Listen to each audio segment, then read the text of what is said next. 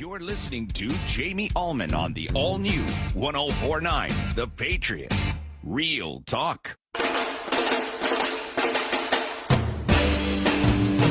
Good morning, everybody. It's Common Sense Radio on this fancy Friday. It's Allman in the morning. Jamie Allman here with you, 104.9 The Patriot. Privileged to be along with you, and really happy to have my buddy, Pastor Pat Rankin, who is the official chaplain of the Allman in the Morning Show, and, of course, he is the man over there at Have Bible Will Travel, although, as you know, Pastor Pat does not consider himself to be the man, because it takes an entire group of people to make Have Bible Will Travel work, and that is why, with the leadership of Pastor Pat, it works really beautifully. hbwt.org. You can find it 3 different campuses, Moscow Mills, Florissant, as well as Westport. How are you, my friend? I'm doing great, and happy Fancy Friday to you, brother. I know. It is. All right, so I was thinking about you, and I couldn't wait to talk to you about this because of after the Super Bowl commercial. And last year, there was an outfit, and there's an outfit called He Gets Us. And it was I remember the commercial because it moved me.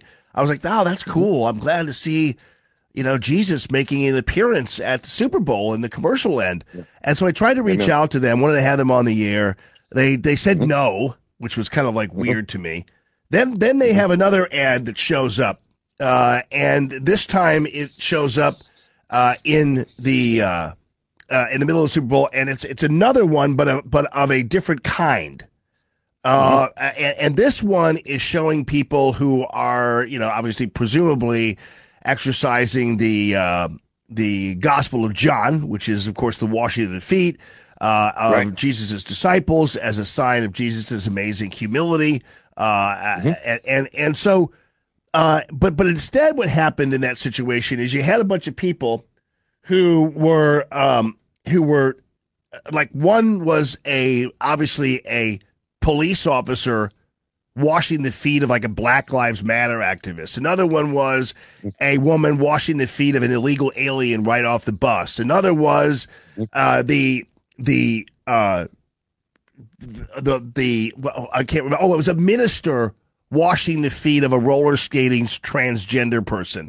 And I'm thinking to myself, man, like if it were different in some way, shape, or form, like another, the shoe was on the other foot, pardon the pun, I'm sure there'd be outrage. Like if there was a person washing the feet of a police officer, my goodness gracious, there'd be riots in the streets. So I thought this was really kind of a political bastardization of a really precious gospel. So can I give you a long-winded answer to that? Yes, please do, because I just gave you a long-winded setup, so thank you. Yeah. So washing of the feet is one of the greatest acts of humility we've ever seen, and obviously you're spot on when you say John 13, because actually I just preached on it that Sunday, so everybody in my congregation was just like throwing a party. They're like, man, Pastor Pat, how'd you, so that's a divine appointment in the ministry is what we call it. So that's the power of the Holy Spirit working. And we actually made a list of Christian athletes here at Have Bible Will Travel that played in the Super Bowl, and we prayed for them by name. And our prayer was that through the Super Bowl, that the name of Jesus would be lifted up and God would be exalted. So that's exactly what happened. Now, what kind of spin people put on the gospel, they've been doing that since back in the garden. That's what that's what the snake did. He spun what God said. So people do that. Now, as far as washing the feet, that's what Jesus wants us to do. That's the ultimate form of humility, and how people change it for their own agenda. The Apostle Paul wrote a letter to the church in Philippi. He basically, and I'll paraphrase this, between Philippians chapter 1, verses 18 through 25, he said, I would rather the name of Jesus be lifted up than not be lifted up at all. So that's the short version of that. So getting the name of Jesus out there and the act of washing feet and being humble and loving your neighbor, because at the end of the Gospel of John, he says, I don't want you to just love your neighbor as yourself. He goes, I give you a new command to love your neighbor as I love your neighbor. So he actually ratchets it up a little bit. And Jesus said, I want you to start looking at all your neighbors the way I would look at them. So when we look at people through the eyes of Jesus, that changes that changes us dramatically, because at the foot of the cross, the ground is level for everybody. Yeah. So your take on it then is, and I appreciate that, is that we'll take what we can get. I mean, in the end, Absolutely, regardless of like what is out there. And I think that some of us have had this kind of constant triggering when we see people who are utilizing the Bible to advance certain levels of wokeness or political whatever. And so maybe, it was hard for a lot of us to step back and see it that way, because we felt like there was a motivation to it. But as you point out beautifully, hey, well, at least the name Jesus showed up. You know Absolutely. what I mean? God says his word won't return void. So when it was out there, so there's just power in the name of Jesus, period.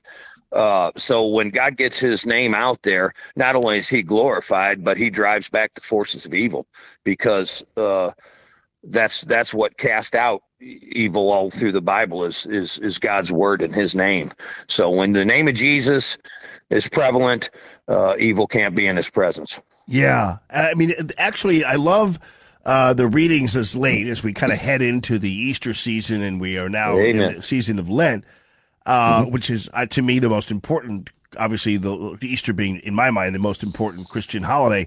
But and I know that sounds obvious to a lot of people, but yeah. But the gospel on Sunday was the leper gospel, and that was another example where, Jesus cured this leper, but then told him not to tell anybody, basically. I was trying to figure out what the real takeaway for that is for me when I see that. What am I supposed to be learning from Jesus at that point? Well, I think back then Jesus said that, people are going to ponder and search. So let's do it like this. So the real people that want a relationship with Jesus will seek him out on their own. So they'll hear about the gospel, whether it's through nature, or they'll hear about the gospel through the Jamie Allman show.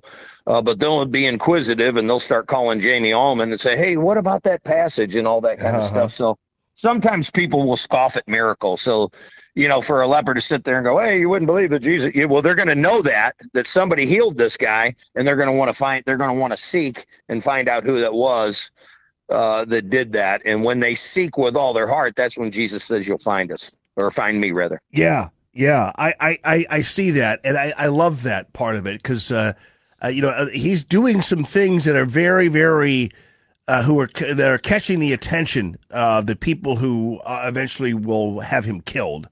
And so he's ratcheting things up significantly at that level. Yeah, amen. And I believe, I've been praying for you, Jamie, ever since we've come to this partnership, and I believe that God has a mantle on you and your radio show, which is also doubles as a ministry for the Lord. So I just couldn't be happier for how you represent our country and represent Jesus and the cross of Christ. I really appreciate that. That's very, very humbling coming from a man like you, and I appreciate that very much. And to me, it's a big responsibility, but also a huge honor to have a microphone, and that's the way to use it for good. And as the Ash Wednesday. As the Ash Wednesday first reading told us, blow the trumpet of Zion. That's what you got to do, that's man. What you're doing. You're blowing the shofar there at your radio station, and I think it's wonderful, man. I couldn't be happier. I'm so excited for you and your audience, and they really do. And they really are seeking after the Lord. And I just think it's a match made in heaven. And I think God's going to be glorified, and you're going to see darkness gets pushed back through this partnership with That Bible Will Travel and Jamie Allman Show. Oh, yeah. Well, thank you for that. I'm so appreciative of your support of the show. And I do believe, I was saying this the other day in the wake of the parade shooting. I said, that there was really, as hard as that was and as tragic that was, there was so much goodness that came out of that, because I pointed out that you had people reacting and tackling people who were doing the shooting. You had the coach and the players consoling the fans. You had the police who were heading towards the gunfire. And to me, and again, I have no question there was evil there. But I do believe that was a quintessential good versus evil battle right at that hour. Absolutely. Like I said before, there were evil started with us, unfortunately, back in the garden, and it's here, and it's here to stay until God comes back and resurrects His church, and the New Jerusalem is set here, and we all reside as believers in the New Jerusalem, and there will be peace. Yeah, and no evil. Yeah, I'm with you. And I wanted to ask you something too about Lent. So, Lent is a time where a lot of people, give something up. You know what I mean? Like you give up certain things, certain things that you. But I was talking to my mom, and I must have learned this from my mom a long time ago, because my mom and I pray together and read scripture together. It's one of our things with us in the family, and I'm the youngest of 6. And I'm the only one that really is a churchgoer in the family, and so she and I kind of have our bond in that regard.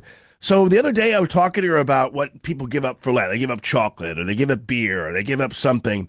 And I told her, I said, I tend to go the opposite direction, not because I'm a glutton or I refuse to give stuff up, but I feel like Lent is a time to actually not as much give up something as it is to give up your humility or your arrogance or your pride and do something for somebody and do something for something.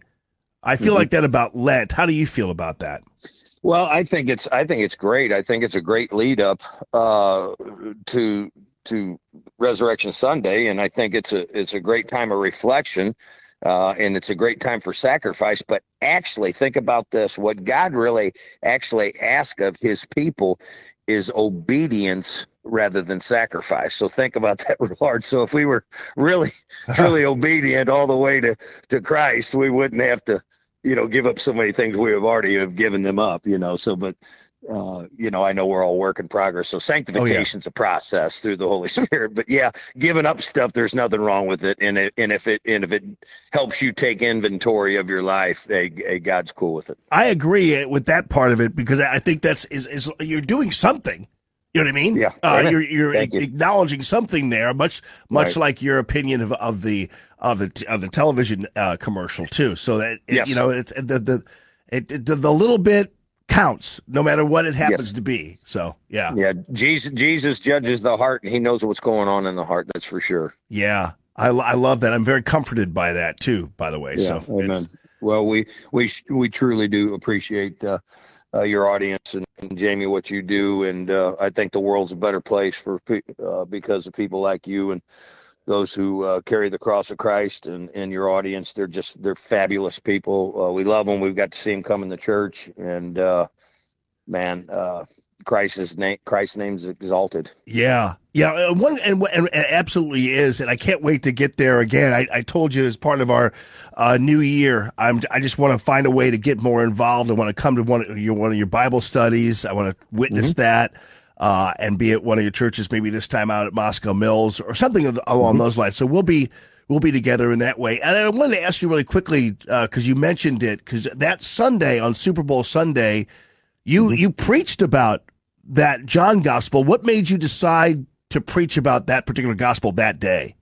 Yeah, it's funny that you say that, because everybody was, we had a Super Bowl party here I'm actually in the gym right now, but we had a Super Bowl party here, and we had a big screen, and everybody's like, oh my gosh, Pastor. So what made me I guess you could say I was just prompted by the Holy Spirit, so I try not to do anything mechanically. I try to be inspired by the power of the Holy Spirit, and those are some scriptures that I actually chose probably a month before we got there. I had to send to my staff so they could get it all ready. But something I got inspired by the Holy Spirit. Right on. Well, Pastor Pat Rankin, I'm so glad to hear how everything's going there at Head Bible Will Travel.